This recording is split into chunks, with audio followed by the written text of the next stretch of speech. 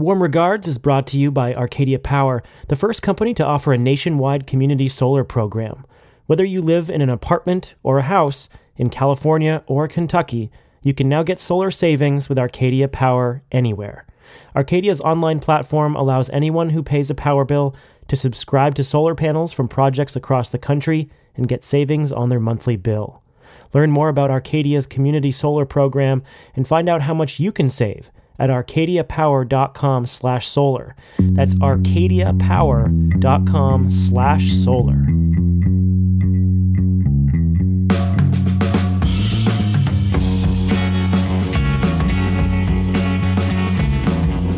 Hey everybody, this is Warm Regards, a dialogue between the climate scientists, newsmakers, journalists, and people on the front lines of climate change. From Orono, Maine, I'm Jacqueline Gill, a paleoecologist at the University of Maine. Eric Holthaus has a toddler poop emergency and couldn't join us today, but I am joined by Andy Revkin in the Hudson Valley of New York, who is now a senior reporter at ProPublica. Of course, many of you know Andy for running the New York Times' .Earth blog since 2007. Andy, just to take a quick second, I wanted to congratulate you on the new job. Going back to journalism full-time, what are you going to be focused on? The thing that I seem to have been focused on since 1985, which is humanity's relationship with the climate system. No, seriously, no, it's about climate. They have a significant sustained support for a full-time position. I felt after the 9 years of .Earth, 2,804 and counting posts, it was time to dive deep again, and this is a great opportunity. So, and then along comes President-elect Trump.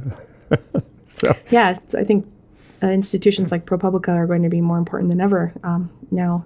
So I'm psyched to see how this goes for you. Me too. And this week, we're very pleased to introduce Dr. Jonathan Foley, Executive Director at the California Academy of Sciences, who's joining us today from New York City. So if you go to their website, the Cal Academy bills itself as the greenest museum on the planet and one of the most future-focused scientific institutions in the world. I've known John actually for a while. He was actually at the University of Wisconsin with me when I was a grad student. But he actually left a position as a professor at the University of Minnesota, where he directed the Institute on the Environment. He's authored over 130 scientific articles in the most prestigious, many of which are in the most prestigious journals in the world.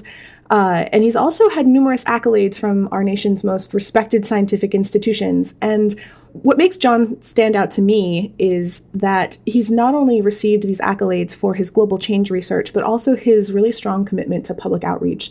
He's written popular articles in National Geographic, the New York Times, Scientific American, and other places. So John, just welcome to Warm Regards. We're really psyched to have you. Well, thanks so much, Jacqueline. I'm a big fan of everything you're doing here today. It's fantastic. Great. So as I mentioned, John, you've kind of had an unconventional trajectory as far as academics go. You made this conscious decision to step away from universities when you took the position at the Cal Academy in 2014. As someone who's also a global change scientist who loves to do a lot of outreach, I'm always curious what motivates those decisions. So for you, what compels a really successful global change ecologist to make what for a lot of people was probably an unexpected choice? Well, I found it unexpected too, to be perfectly honest. I wish I could say there was some grand plan to do that. Maybe in retrospect there was, but at the time it didn't feel like it. It was really weird. I was asked to interview for this job at the Cal Academy, and I almost refused. I really was happy at the University of Minnesota. I still love the place, and was doing a lot of really cool stuff in research and outreach and public engagement. It was really, really in a kind of a nice role there. But the minute I visited the Cal Academy and walked in, actually with my family, I was enthralled. I walked into, seeing a dinosaur, staring at me in the front door, and then, seeing the world's largest indoor coral reef and this amazing planetarium and all these things. And I was kind of like a kid in a candy store. And I was expecting to not accept the job. But then about 45 minutes into our visit with my family, my oldest daughter looked at me and said, "Dad, if you don't take this job, I'm going to have to kick your ass." And I looked at her like, "What do you mean? Because you like it so much?" And she said, "No, Dad, I've never seen you this happy before. You've got to do this." And it was pretty interesting. So it kind of awakened, I guess, the kind of inner 12-year-old that first wanted to be a scientist and realized, gosh, we do all this great science in universities, but we have a duty and an obligation to share it with people around the world. And a place like a museum, especially one as modern as the Cal Academy, and is focused on things I care about, like environment and sustainability, was really a great place to be. So that was kind of it was like a midlife crisis. I just kind of woke up and like, I got to do this. I didn't know why. I mean, I could have bought a Camaro or something stupid, but I'm running a museum. But the thing I learned after I did it, which is kind of now the rationale I'm using to explain it better, even though it was really just kind of a whim at first, is museums are a really important place. At least 900 million people, probably closer to 1 billion, will walk into an American museum this year. That's huge. It's more than all the sports stadiums and all the theme parks in the country combined. Now, a lot of those are art museums and other history centers and so on, but science and natural history museums are really huge. Part of that as well.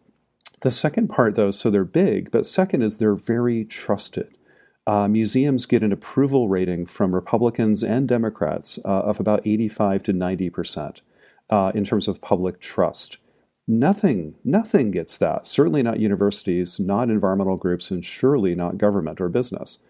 So they're big and they're trusted. And third, I was astonished to learn that Americans learn about 70% of what they know about science outside of a classroom, whether that's K-12 or university and college. So places like museums and aquariums and zoos are the biggest educators of Americans in science, it turns out, followed by parks and media, like podcasts like this. So when I kind of realized all that, like, wow, they're big, they're trusted, and they have the heaviest lift of all science education in America, I wondered what took me so long. It's a really great thing to do. So, wow. So like of the three of us on this podcast right now, the two of you have a way bigger impact in terms of just the general contribution to public science literacy. And I teach classes that sometimes have hundreds of people in them. So that's putting that in a really stark perspective. Well, Jacqueline, you're don't play down your role, and also you're proving yourself a master communicator too. So you're proof that you can communicate in a classroom and also with the outside world. And John, one thing that's really cool about the Cal Academy is, as far as I can tell, you also got some support for some significant new research initiatives there too. I mean, the museum's doing science as well. It's not just showing science, right?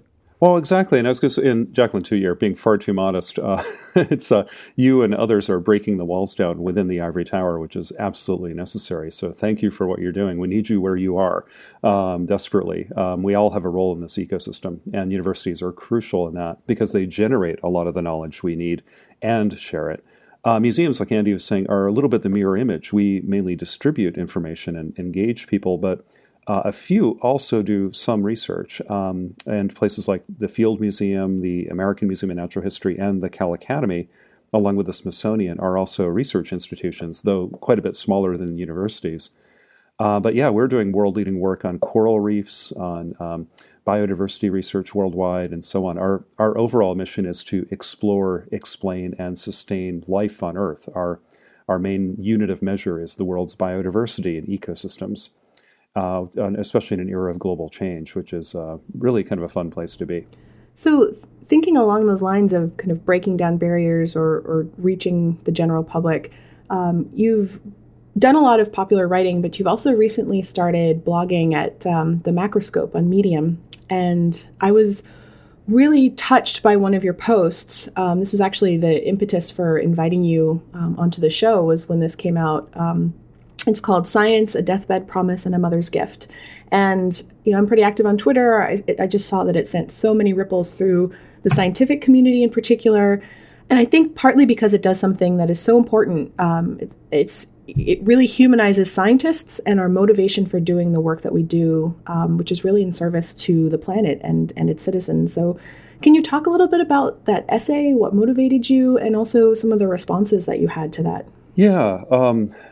That was the hardest thing I ever wrote in my life. It's a story I don't really share very much, or hadn't. It's a story about what happened to me when I was a teenager. My mother, I was growing up in Maine, actually, Jacqueline, near where you live now, And my mother had died of Lou Gehrig's disease, a terrible, terrible, long degenerative illness. And it was really hard, especially as a kid, to watch the person you love more than anyone in the world waste away before your eyes and not be able to do anything. That feeling of hopelessness and helplessness was, just devastating. And I still feel that pretty much every day today, to be perfectly honest. But just before she died, the day before she died, she, in her very halting speech, she couldn't really use her voice very well at that point, asked me to make her a promise to do the best in my life that I could, to kind of, live my life to the fullest and to do the best I could for the world around me.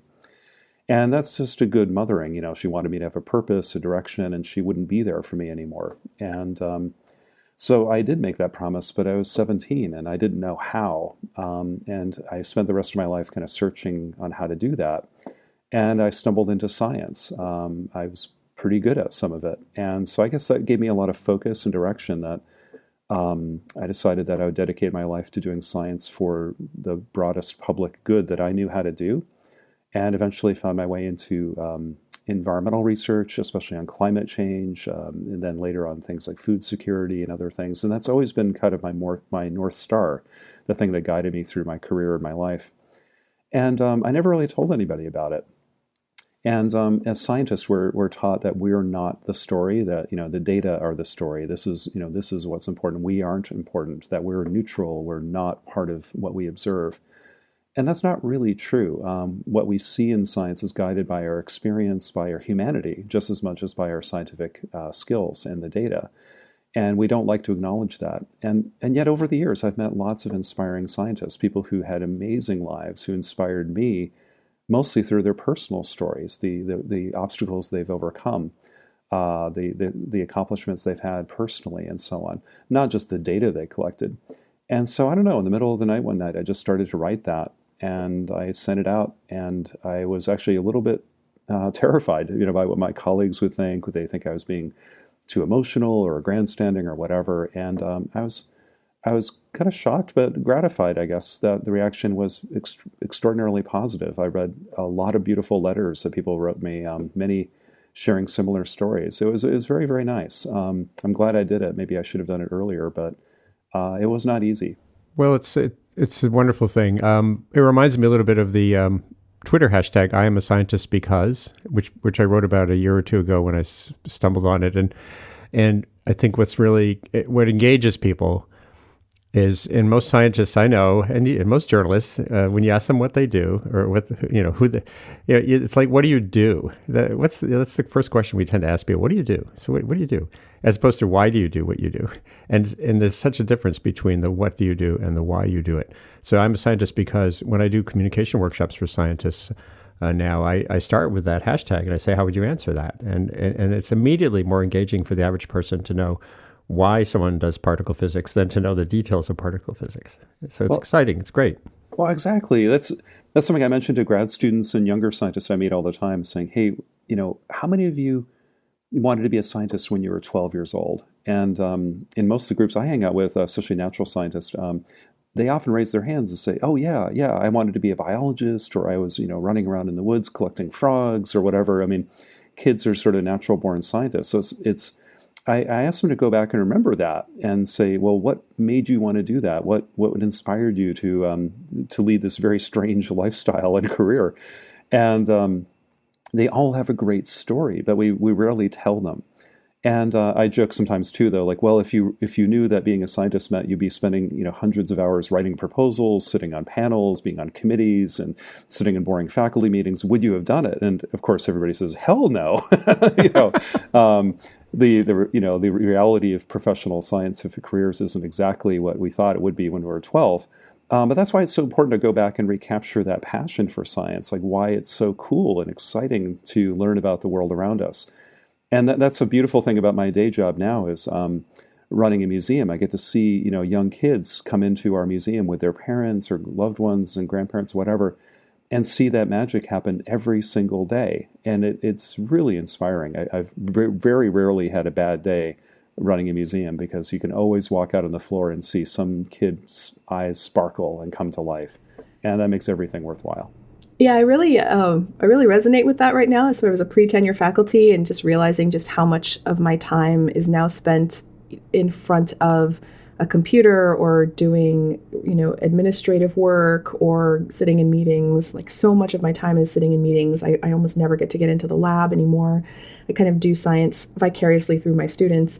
But I will say that, that one moment in the field, like sitting on a beach in the Falklands with penguins walking around me, like that, I live for those, right? That one time a year, it kind of makes everything else worth it, because I would never have those opportunities otherwise. It's like we talk about work-life balance. Maybe we need to talk a little bit more about like work-life wonder balance. There's another facet to that.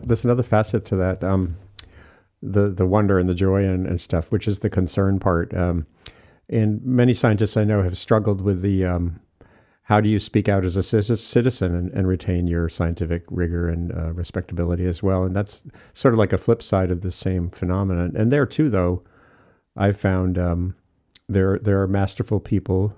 Ken Caldera is one, John Foley is another, and Jacqueline is another, who kind of have found a way to articulate their feelings as a person while still then pausing and saying, by the way, this is the science I do. In other words, the is of science and the ought of what we do about something are really distinct, and having a comfort level with getting at that is important. And I think you're demonstrating that as well. Well, it's hard to do. I think scientists sometimes wrestle unnecessarily with, trying to create a false wall between your humanity and your science. So I think you just have to be very clear which one you are talking through, which hat you're wearing, so to speak. And I don't really see them as much in conflict as I think some of my colleagues do. But the Hippocratic oath I have in my mind is, first be true to your data and, always challenge your assumptions. That's good science, but it's also good policy. It's good public discourse. If our politicians and our other quote-unquote leaders were also a little more circumspect, so, well, let's be honest to the evidence, and let's assume my assumptions could be wrong. That's how scientists think about everything. If we thought about, energy policy and economics the way we think about, statistical data from climate change, testing our ideas and being rigorous to them, we'd have better public affairs happening too. So I don't think the laws of science, if you will, really are incompatible with public policy or the larger civic discourse.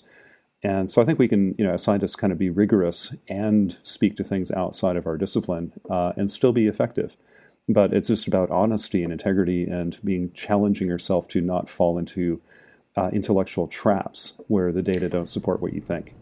That's a really good segue into one of the things I wanted to ask you about, especially as a scientist who does a lot of public communication in a sphere where there are other scientists listening, like Twitter or blogs.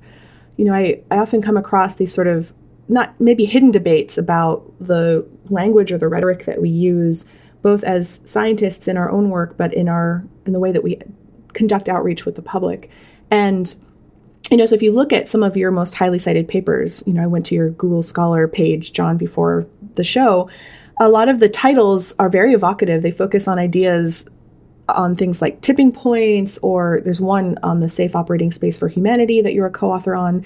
And I've recently seen some scientists push back on that kind of rhetoric or the idea of tipping points in general, or critical thresholds, saying that they're sensationalist or maybe gloomy and they turn people off from science, or even that they're just so unpredictable that we shouldn't even be talking about them. So this, I feel like, is a nice little example of a kind of a scientific concept that has made big ripples throughout our community and now sometimes gets some pushback in certain circles. So I'm just wondering, do you think tipping points in general are a useful framework?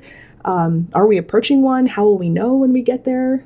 Well, I certainly hear the concern, and I think that like a lot of ideas that become a little more mainstreamed, they can be used well and used poorly, and that's why good discussion in the scientific community is helpful. So I think it's great that there's pushback. Good ideas need push and pull all the time.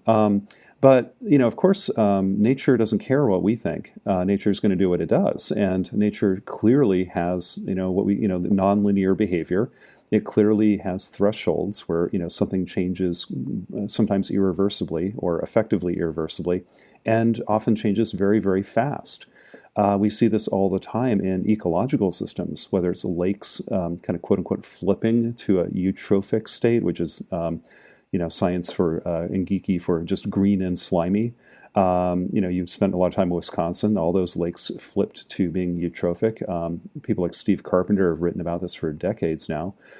We see it in the paleoclimate record too, like in the Sahel and or the kind of the sudden expansion of the Sahara or the changes in ice core data and so on. So nature doesn't like to follow straight, slow, steady, linear paths. It has sudden changes that are often abrupt. We know that, and whether you call it a tipping point, a regime shift, or a inflection point, or whatever, we have to be careful about the rhetoric. We don't want people to watch The Day After Tomorrow and think that that's actually science or anything, and not to overhype it. But I think the idea of a tipping point or something like that is powerful. It is how nature actually behaves, and we need to be wary of that. That as we move into the 21st century, we have already seen some of these happen, maybe in the regional scale, like individual lakes or the collapse of the Aral Sea or whatever. You might look at those, but at the global scale, I don't think we've seen those yet here in this century. So I don't know. It's an interesting point, but I agree too that in some of the climate conversation, this idea has gotten overinflated, maybe, and maybe overplayed by a few. But it's nevertheless real. So I don't know. We have to find the middle ground. But I'd be curious what Andy thinks about this because he's written a lot about this in .Earth and a few things too. Where you find that middle ground of credibility, but and concern, but where do you strike the right balance with this concept? Well, I think, and this relates to the planetary boundaries too. I think some of them are clear, and some of them are like to me in assessing that stuff a lot, including in my Anthropocene working group work. There's no water global planetary boundary.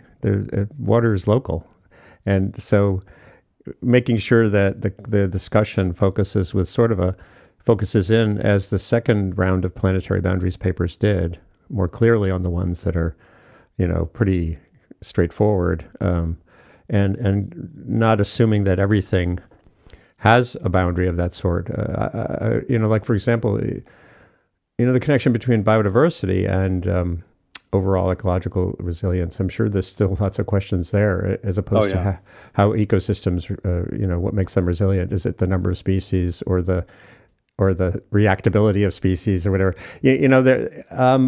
What happens in the public discourse, of course, is everything gets distilled down to these little crystalline sound bites where everything becomes a tipping point, and that's where it does lose meaning. And in climate too, for sure. I think it's the 2 degrees is a policy-driven conclusion. There's not a tipping point. I was just with 2 of the most senior MIT climate analysts who on Earth, and we had a long discussion about that just 2 days ago. So it's like but it's harder, then you get into the rhetoric of the public sphere and you say, well, so there's a gradient, more warming means more trouble, which that's harder to get people's attention with. But if you do overstate something, then people fuzz out also. I think testing, experience, discourse, and scientists and the public mean different things when they use words, which is another really important thing that John really gets at. Like the papers on the collapse of the West Arctic ice sheet being inevitable, the headlines made it sound like that was going to happen next week, when in fact it's over a period of the next millennium. Well, exactly, and I think that's a really good point. As scientists, we need to be really careful about that. It's I don't know. I think I would say, in the scientific realm of the actual papers and what the people who wrote about planetary boundaries and tipping points, what they're actually saying is, I think, quite defensible. And they're these papers, which I'm a co-author in a few of the bigger ones, but not all of them. I think people went out of their way to be very careful and circumspect. Put the idea out there, but also reflect on what its limitations and where the caveats should be. But when we distill it down to something in the more public conversation, some of that gets jettisoned right away and gets polarized either to one extreme or the other sometimes, and that's probably where the danger lies. But I'm glad that the conversation's happening. I mean, that nature does have thresholds; they do exist. Whether we got them all right, do we know where they all are? Of course not. We don't. But to just pretend they don't exist at all is far more dangerous than maybe being a little more, erring on the side of like, we have to be careful about this. Isn't a bad thing. So I don't know. It's an ongoing conversation, which is good. And as a teacher for most of my life too, I like that. Things like this provoke a conversation. If all science just simply was accepted, exactly as it was written, and everybody just nods and says, "Well, that was obvious," then we aren't doing our jobs. So a little bit of provocation, being provocative is a good thing, but responsibly and to speaking to what the data actually say and being careful to acknowledge the limitations is always, always, always important. I would agree with that, and I love that you frame this as a conversation that not only is sort of recursive among scientists, but also between scientists and stakeholders and members of the general public. And I wish that we had more space for that kind of conversation. I get really concerned about the fact that people come to us looking for definitive answers to questions that may have a lot of uncertainty or may benefit from a lot of back and forth dialogue. And if we don't create space for that dialogue, then we're shutting down not only the science itself, but also the general public discourse about the framing of that science and the repercussions of that science.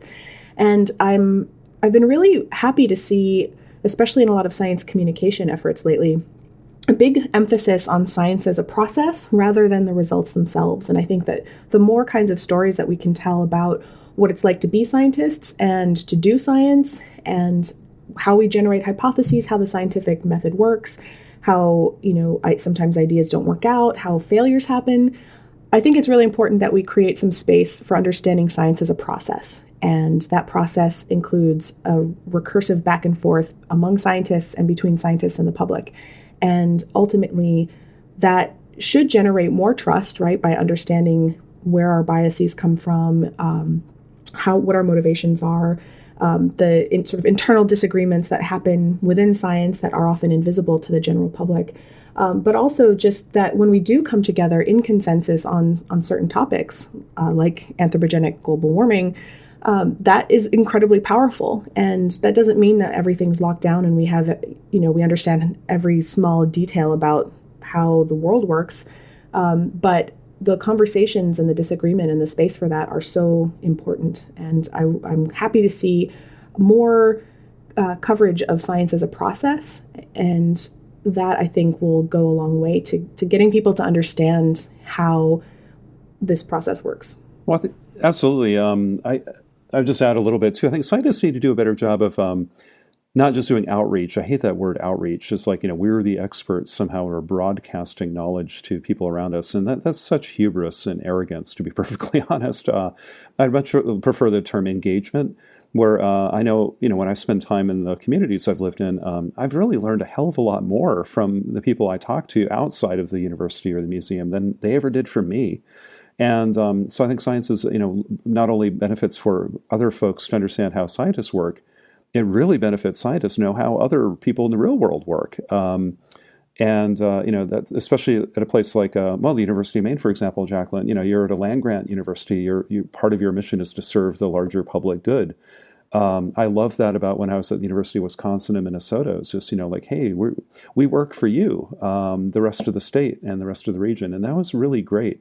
I think academics have a hard time kind of remembering that. There are not a lot of incentives to do that so much sometimes, but it's really important. I think it makes us better scientists too. It's not just being able to talk about our science better, but you might stumble across a really interesting question that other people would be asking, but we never bothered to ask the rest of the world, what the question was. That drives me nuts in some of the research on the environment. We go to our labs, we do our research, and then we publish a paper, and then at the end of it all, we go and try to talk to the larger world about how important our work was and the great question we just answered. But a lot of society just shrugs its shoulder and says, well, yeah, but I don't care about that question. You didn't ask me what my question was, which might be something very different. And so I think scientists need to do a better job of engaging, our colleagues out in the real world, our neighbors and friends, and our communities at the beginning of our careers and the beginning of our research, not at the end. Anyway, sorry for going on that little soapbox, but I think science is a recursive process, as you said, within the scientific community, but we need to iterate back and forth throughout all scientific investigation, not just at the end of our projects, but also right at the beginning and throughout. It's really important to do that, I think. We're going to pause the show here for just a minute to talk about a very cool new product from our sponsor, Arcadia Power. Have you ever thought about going solar, but you can't because you rent or your roof is too shaded? Well, now, for the first time ever, you can reduce your monthly bill with Arcadia Power's Community Solar Program. Arcadia Power is an online renewable energy company that's making solar savings more inclusive to homeowners and renters in 50 states. Arcadia's nationwide community solar program allows anyone who pays a power bill to subscribe to solar panels from projects across the country and get savings on their monthly bill no matter where they live. It only takes a few minutes to subscribe to solar panels online and start saving. Arcadia offers you a modern, personalized solar experience to track everything. Arcadia's dashboard provides real-time solar production monitoring, direct on-bill crediting, and savings analysis. You can also take advantage of energy-saving tips and efficient products to help you lower your bills even more. Learn more about Arcadia's Community Solar Program and find out how much you can save at arcadiapower.com/solar. That's arcadiapower.com/solar. So I do want to talk a little bit about one of the themes of your work, John, which has been, you're a global change ecologist, but a lot of your work, especially in more recent years, was related to food and food security and food systems. And you've said some really provocative things about the impacts of food production on global change, and including pushing back on the idea that population per se is the thing that we need to focus on if we want to combat global climate change. And you've argued a lot about how it might be more about how we eat and what we eat, and not necessarily how many of us are eating. You've got a TED Talk where you frame this as the other inconvenient truth. So are we paying enough attention to food and its impacts on climate?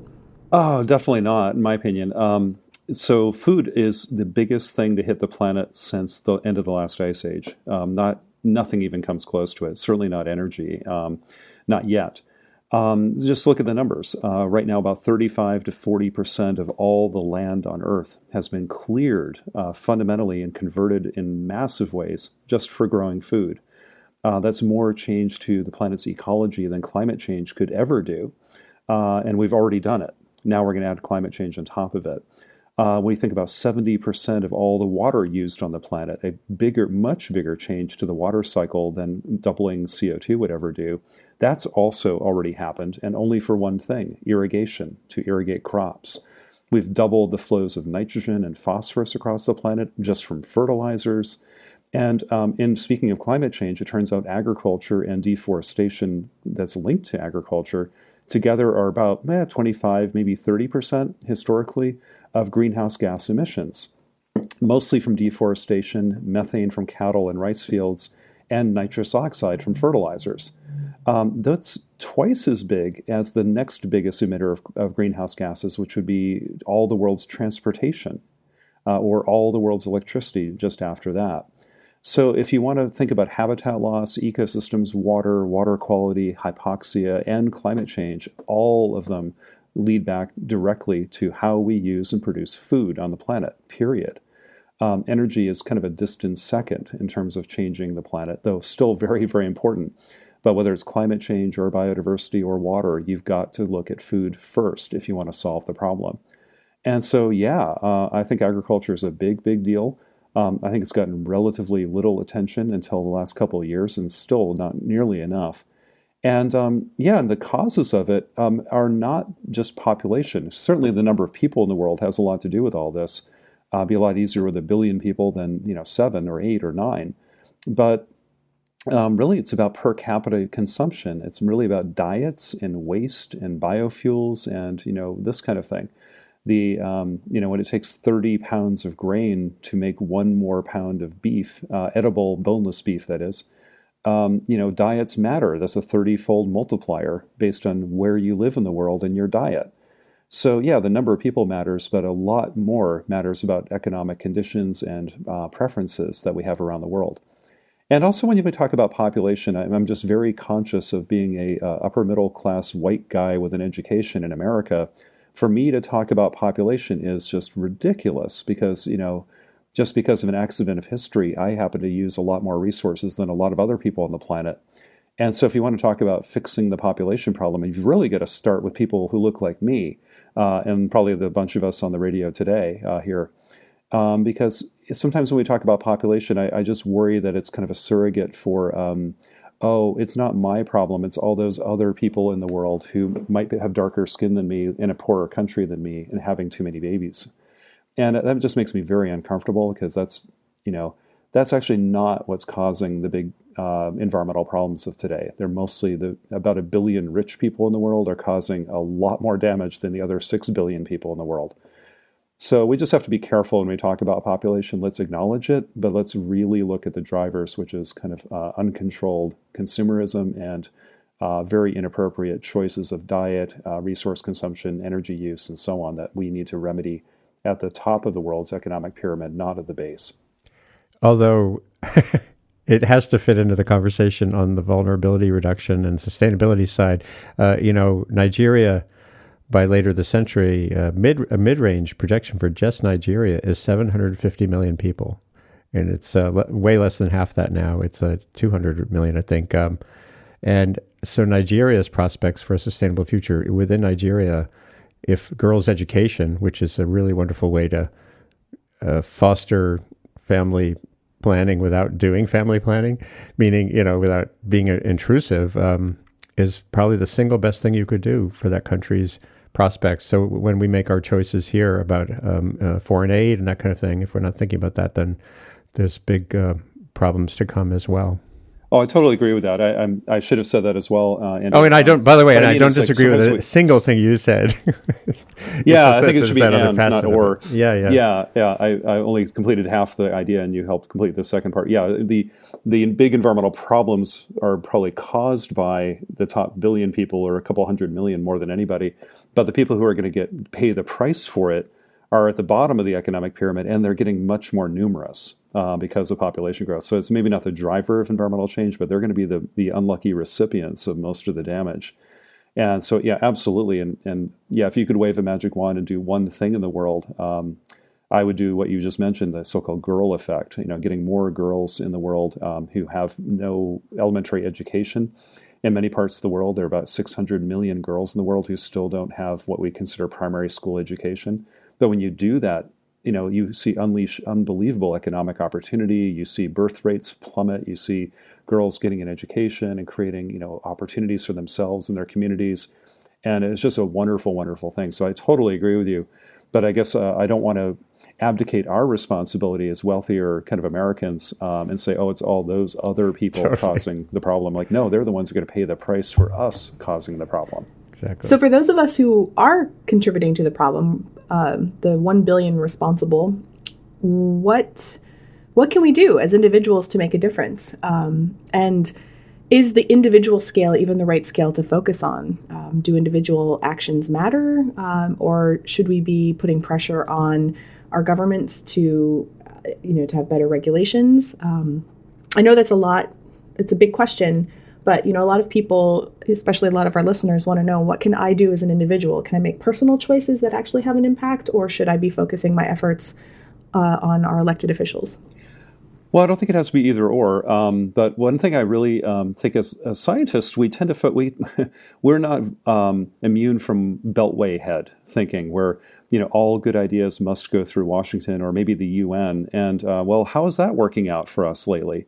Especially with this incoming administration. I think we're going to have to take a buyout on the next 4 years of having effective policy in Washington on climate change, for example.